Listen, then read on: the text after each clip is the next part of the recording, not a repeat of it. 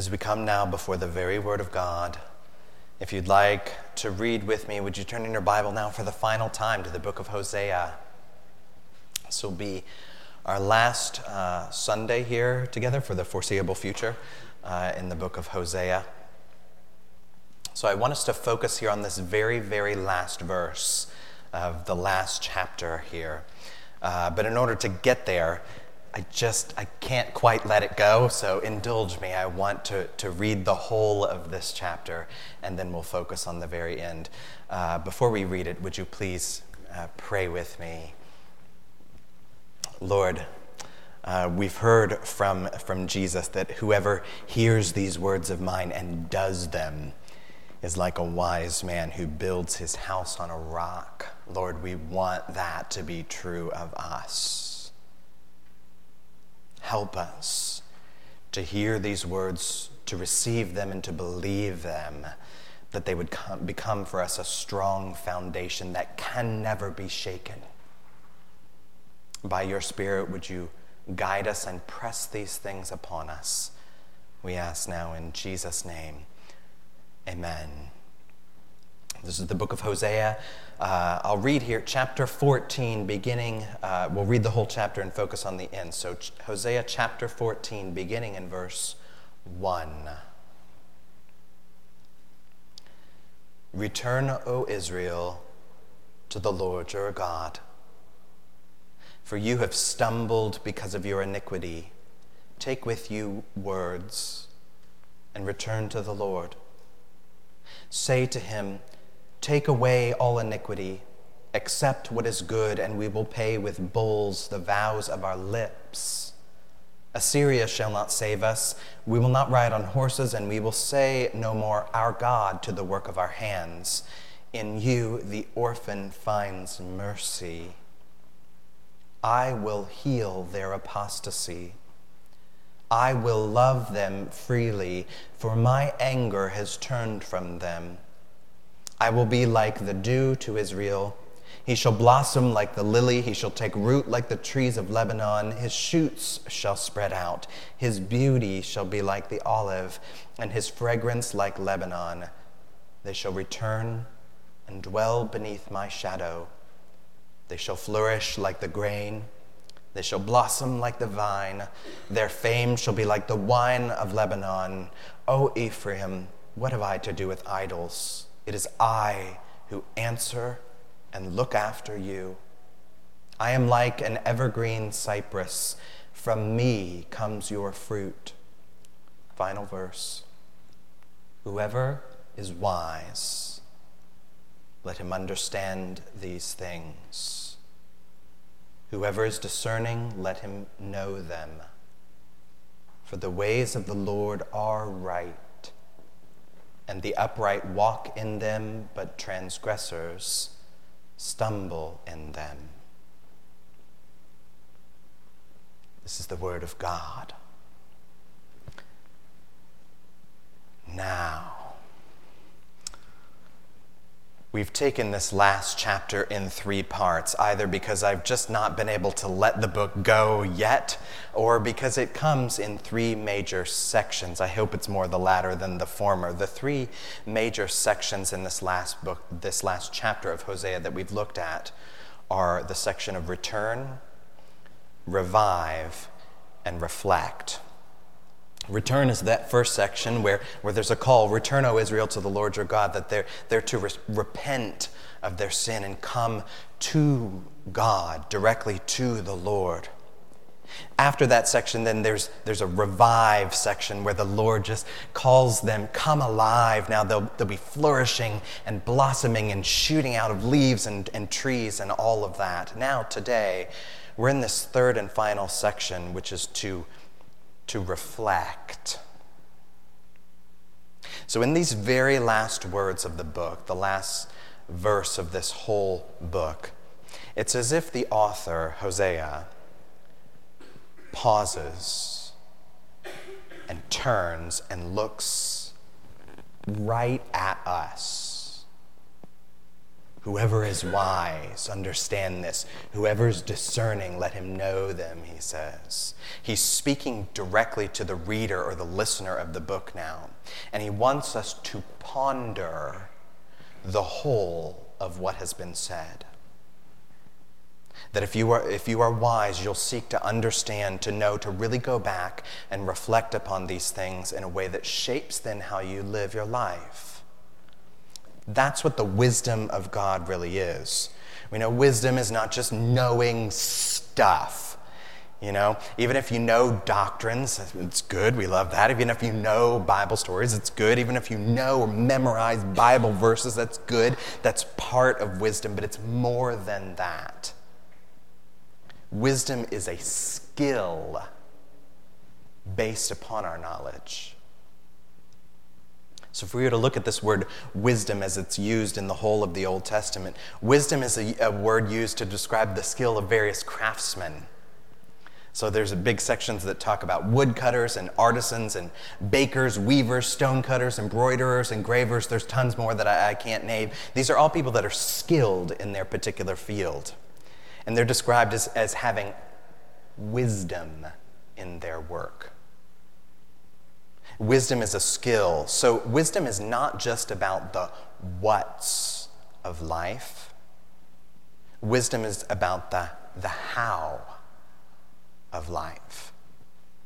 That's the reason why the book of Proverbs opens, one of the earliest verses is this, Proverbs chapter 1, verse 5. Verse 5. The author says, "Let the wise hear and increase in learning, and let the one who understands obtain guidance." Did you hear those parts? That someone who is wise will grow in learning and in guidance. That is the how of things. So now Hosea here is meant to guide us in that wisdom. And if we look in this verse at the very end, if we look very closely, you'll notice that he mentions that there's just one real path. The way of the Lord, the ways of the Lord are right. There's one path there, but there are two types of travelers upon that path. That he says the upright walks in the path, but the transgressor then stumbles in that path because they don't know how to walk rightly. So our goal then, what we want to be is, of course, we want to be like the upright ones. We want to be able to walk in the paths of the Lord. So we need wisdom to really reflect upon the whole book of Hosea. So we really want to think, what is the main message of Hosea? What is the Lord trying to tell us here, and how does this impact how we live? So let's listen here and let the Lord set us here on some solid ground. As we look at the whole scope of things, if I had to distill the word of the Lord to Hosea to one single word, if I had to boil down these past 4 months into the most distinct word or theme of the book, you might be able to guess by now if you've been here with us, that single word would be whoredom. Whoredom. It's not a fun word to say. It's kind of tricky in my mouth, but Hosea is not the only prophet to address the people in terms of their whoredom. The same language comes from Isaiah and from Jeremiah and from Ezekiel.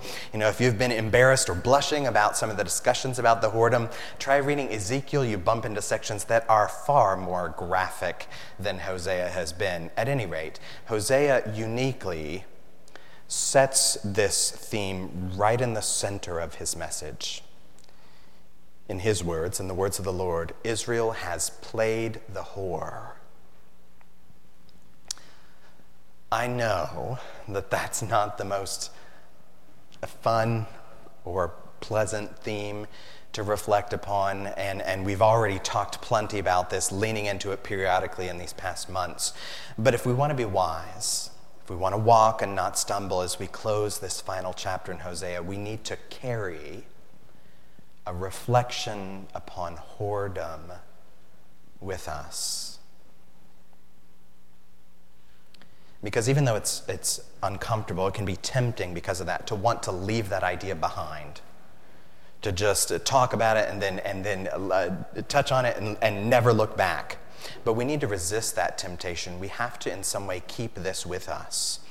So for me, this happens in various ways, but as I'm preaching through various books, I find an item from that book that I think symbolizes or summarizes that book. So now that I've preached over many books, now in my office there's a curious little bundle of trinkets that I have sitting in my office that symbolize various things. So this book, these past months, there's been sitting on my desk a little item to symbolize all of what we've been talking about and summarize it.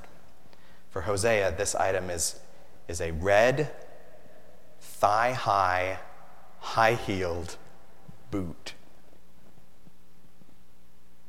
Not a full-size one, obviously. It's a little one. I assume it's from a doll. I brought it. If you could see it, that's what it looks like. And if you've been in my office and wondered why I have a little doll's boot sitting on my desk, there's the reason why, okay? Now, if you own or wear a pair of boots like this, okay? To be clear, I mean no offense to your judgment or style or other things. In fact, I would love to see a few of you in a pair of boots just like this. Boy, wouldn't that make my day. So I'm sure there's a good place for those sorts of boots. But the reason why I chose this boot as a symbol for the book of Hosea is not just because it gives me a pretty woman vibe, but because it's a boot. And boots were made for walking. That's just what they do, right?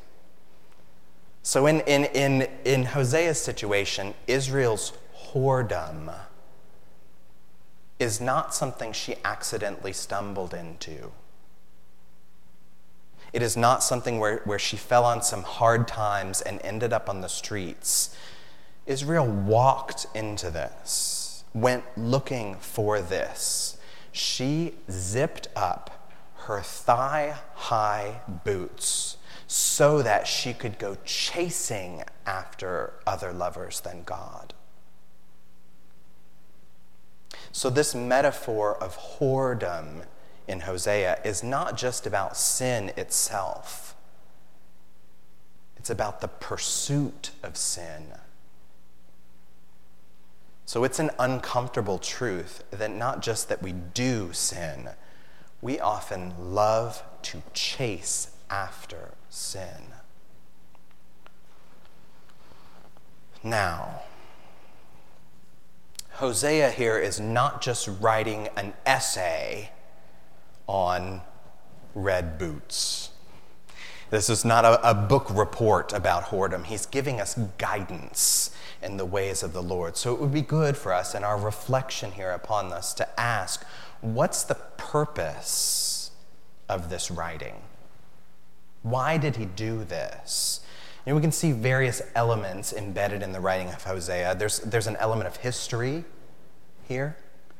We know that this actually happened. It was in the 8th century BC. There's real kings mentioned, Uzziah and Jeroboam. They're on the cusp of the rise of Assyria, who's about to take them into exile within a generation. So these are not just hypothetical circumstances. These are real people, real events, real sins that happened. There's an element of history. There's also an element in Hosea of autobiography, that Hosea has to tell about himself, about his own family, that God had told him to marry a wife of whoredom and have children of whoredom. So Hosea is not just part of Israel, he's just deeply invested in what's happening here. But this whole book is not just a history book or an autobiography, it's the main element here is a prophecy. Hosea is a prophet. And prophets in the Old Testament were not just fortune tellers of the future, some ones that can kind of peek past the curtain and see what's coming ahead. Prophets are the mouthpiece of God. They're just a few select people that God had handpicked to speak his particular word to the people. Now, the fact that this writing is prophecy does not tell us all of its purpose, because prophets do various things. They carry various messages from God. So there are sometimes prophecies of doom, sometimes prophecies of hope. Usually prophecies are a mixture of both doom and hope. So we still have to listen here, think, ponder, reflect upon what is the purpose in this prophecy from God. In the case of Hosea, I've been racking my brain trying to reflect upon this theme of whoredom, and I think there are at least 3 major purposes in this writing. There are probably more, but I think 3 types of story that summarize this book. These are the last 3 we'll talk about before we close. The 3 themes that we really see are, this is a horror story, a tragedy story, and a love story. Horror, tragedy, and love. Let's take those 3 one at a time. The prophecy of Hosea here is a horror story. I'm not talking about whoredom here. Horror, as in Halloween style. Horror stories, by the way, are not just Dracula's and Frankenstein's and blood and guts and ghosts.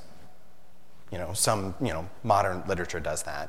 But horror stories properly are accounts that are meant to shock, frighten, or repulse. That's the purpose of a horror story. And Israel's whoring in relation to the Lord is meant to be seen here as shocking. We can see it over the course of the book, but there's a particular line that mentions that in particular. In chapter 6, verse 10, we hear, "In the house of Israel, I, the Lord, have seen a horrible thing." Israel's whoredom is there, and Israel is defiled. Sin is a truly horrible thing. That is, it is horrifying. Do you see sin this way? Do you see sin as horrifying? Bad, sure. But horrifying?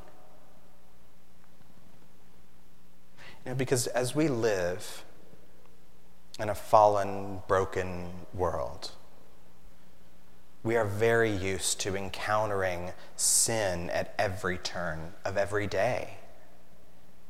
Every time we open our screens, every time we go shopping, in our homes, in our hearts, in our heads, we encounter sin everywhere. And over the course of time, the sheer frequency of it eventually makes sin begin to feel normal. That sin no longer makes us gasp, no longer gives us the sort of wide eyes that it might have otherwise. Over time, it gradually begins to lose the yuck factor, the ooh element of it. We need to be reminded that sin is really icky. More than icky, it's filthy and an abomination to God. When I say that about sin, I am not, by the way, just talking about a few of those really bad people who do the really bad things. That's what some people do. You single out a few particular sins that we're going to count or consider as the worst ones. Those people who sleep around, or who have gay relationships, or who have abortions, or are perverts. That's the real whorish stuff. Ooh. I can look at that and go, oh, yuck, while I sit over here all smug and self-righteous, which is also pretty disgustingly horrifying. Maybe you've engaged, either lately or in your past, with some particular sins that might be considered truly awful by some people. Maybe that's in you and in your past, maybe not. But either way, listen, your sin is still dreadfully wicked. This is a horror far more frightening than any silly Dracula story. Just to see how awful sin is. If you were the only sinner in the whole world, it would still take the death of the Holy Son of God to save just you from just your sin. That's how awful it is. Now, in saying this, I need to tell you true things, but don't hear me wrong. I don't intend here for us to get us stuck in a sort of cycle of self-hatred. I don't want that. The Bible does not want that. That's not the goal. It's not to hate ourselves here. It's just to give us goosebumps about these things again. Wisdom would teach us not to lose the shock of sin. And Hosea is in part a horror story. There's the first. The second, then, is it's also a tragedy. This is different than horror. Tragedy stories are technically not just accounts where bad things happen. A tragedy is a story in which the central figure of the story meets a downfall specifically because of his own fatal flaw. Meets a downfall because of his own fatal flaw. So there may still be elements of horror and shock and fright and all of that, but in a tragedy, it's mainly about cause and effect. We can see this again throughout all of Hosea, but one of the most tragic verses, it's almost hard to hear it and to read it. It's at the very end of chapter 13, verse 16. Samaria shall bear her guilt because she has rebelled against her God. They shall fall by the sword. Their little ones shall be dashed in pieces, and their pregnant women ripped open. It's a tough one to digest. These are the truly horrific, awful effects of sin, and we need to reckon with the reality that this is the judgment of God upon sin as well.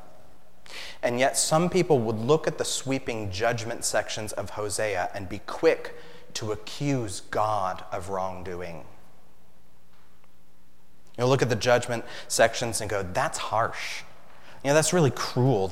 Or worst of all, that was really evil of God to do that.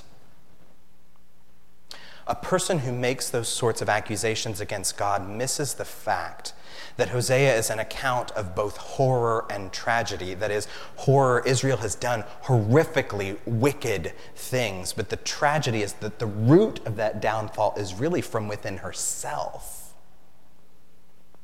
That she can't blame God for where she is, blame her circumstances, blame anyone else to have to own it. So if we look closely at the text as we go through with wisdom, at these judgments in the book, almost every time the Lord tells them the reason why the judgments come.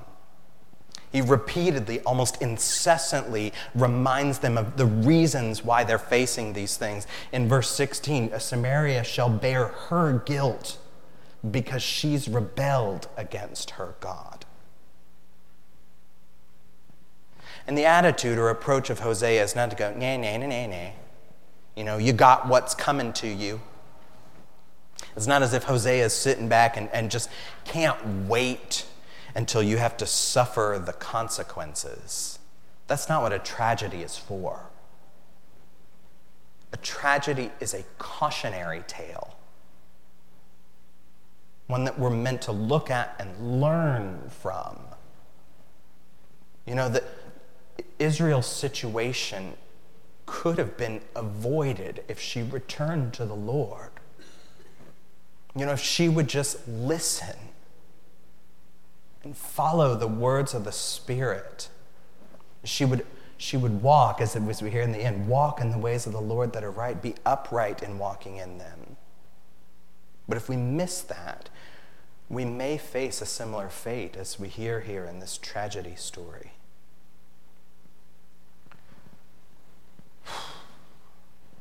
Gut punches, right? The third one's easier for me to talk about. So if Hosea is a horror story and a tragedy story, the height of it, it's going to be hard for me to get through this, is it's really a love story. It's the main thing we should not miss from this book and all our months in it.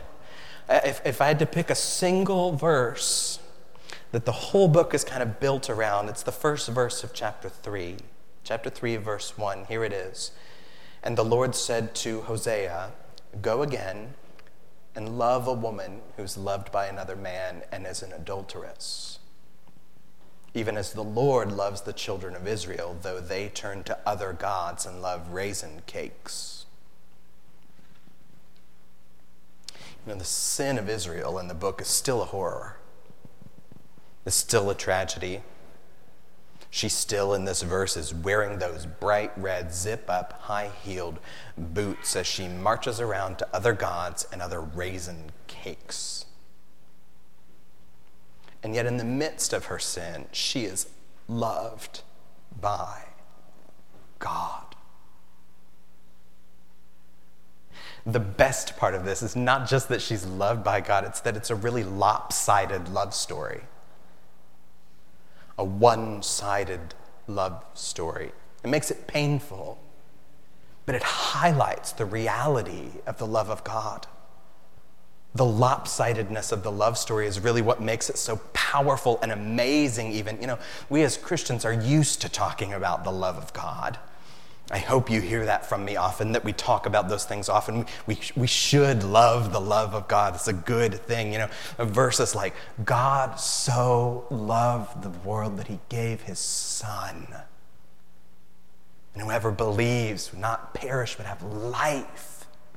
All of this comes from the love of God. That's good. We want to soak all that up, drink it in. We want frequent mentions, conversations around the love of God, and yet we should never let that love become so commonplace in our minds that we forget the wonder of his love. The awe of his love, that this is really the jaw-dropping crown jewel of the book is the love of God. It's also the most shocking part. You know, the most shocking part of the book is not the judgments of punishment. It's not even the rebellions of the people. The most shocking part of the book is how God would still love them. His love is repeatedly unrequited and yet unrelenting. That is, it's not turned back to him, returned to him, and yet his love continues to not quit. It keeps going. You know, we often talk about God's love as being unconditional. Hear about this talked about here. And so God has unconditional love, and I suppose that's fine to talk about that. That's true enough in many ways, but it's better in the language of the Bible to talk about God's love not just as unconditional, but as inseparable. That God's love cannot be separated. That is, nothing would come between God's love and us. That's Paul's point at the end of Romans chapter 8. I won't read it. You can go there if you want. It's life for us. But there's this huge list that Paul gives of things that are just not even able to separate us from the love of God. You know, he goes on and on about it. And can anything separate us from the love of God? Death? No. Life? No. Can angels separate us? No. Can demons? No. Can things present separate us? No. Can things to come separate us from the love of God? No. Nothing, he says, can separate us from the love of God. And yet, as we look at Hosea, there's this whoredom in her. Can that separate us from the love of God? I think the answer by the end is no. No, it can't. It's the nature of sin to separate us from God, to separate us from each other. And yet, what Jesus did on the cross was to remove the power of sin to separate us, to come between us and God. So on the cross, the love of God really gets the last word. It really conquers and has victory over us so that nothing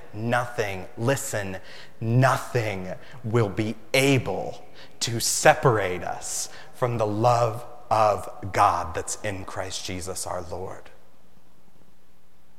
Do you believe that? Do you believe that? That nothing can separate you from the love of God in Jesus? Not just do you agree, do you believe that the love of Jesus is greater than all of your sin? Whatever your worst red boots are that are still in your closet, that his love would be greater than that, and that nothing would be able to separate you from his love.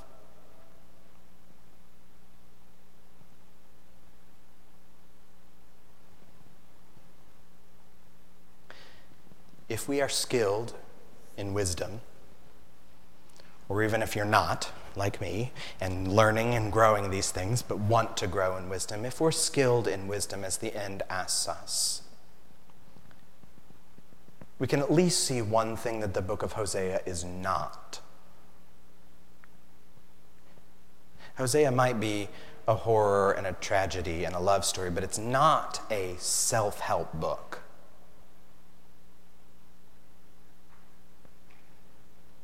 Hosea is not a self-help book. It is meant to change us, yes. It is meant to make us walk upright, yes. It is meant to draw us to put away our whorings, yes. But it is not meant to make us do that ourselves. We're not able to.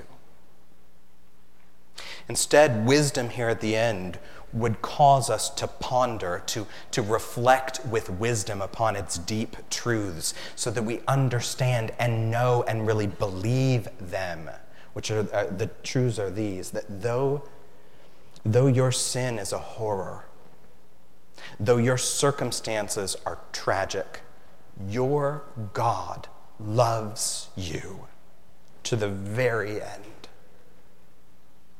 Let that guide you in the ways of the Lord. Would you pray with me? Lord, would you make us wise by your Spirit to see these things? That as we reflect upon ourselves, we would see and be horrified at our own sin, and yet that we would not miss the glory of your love to us in Jesus. Help us to find life in these things, to find strength through our faith in these things, so that we would follow you gladly and praise you fully. You are worth praising.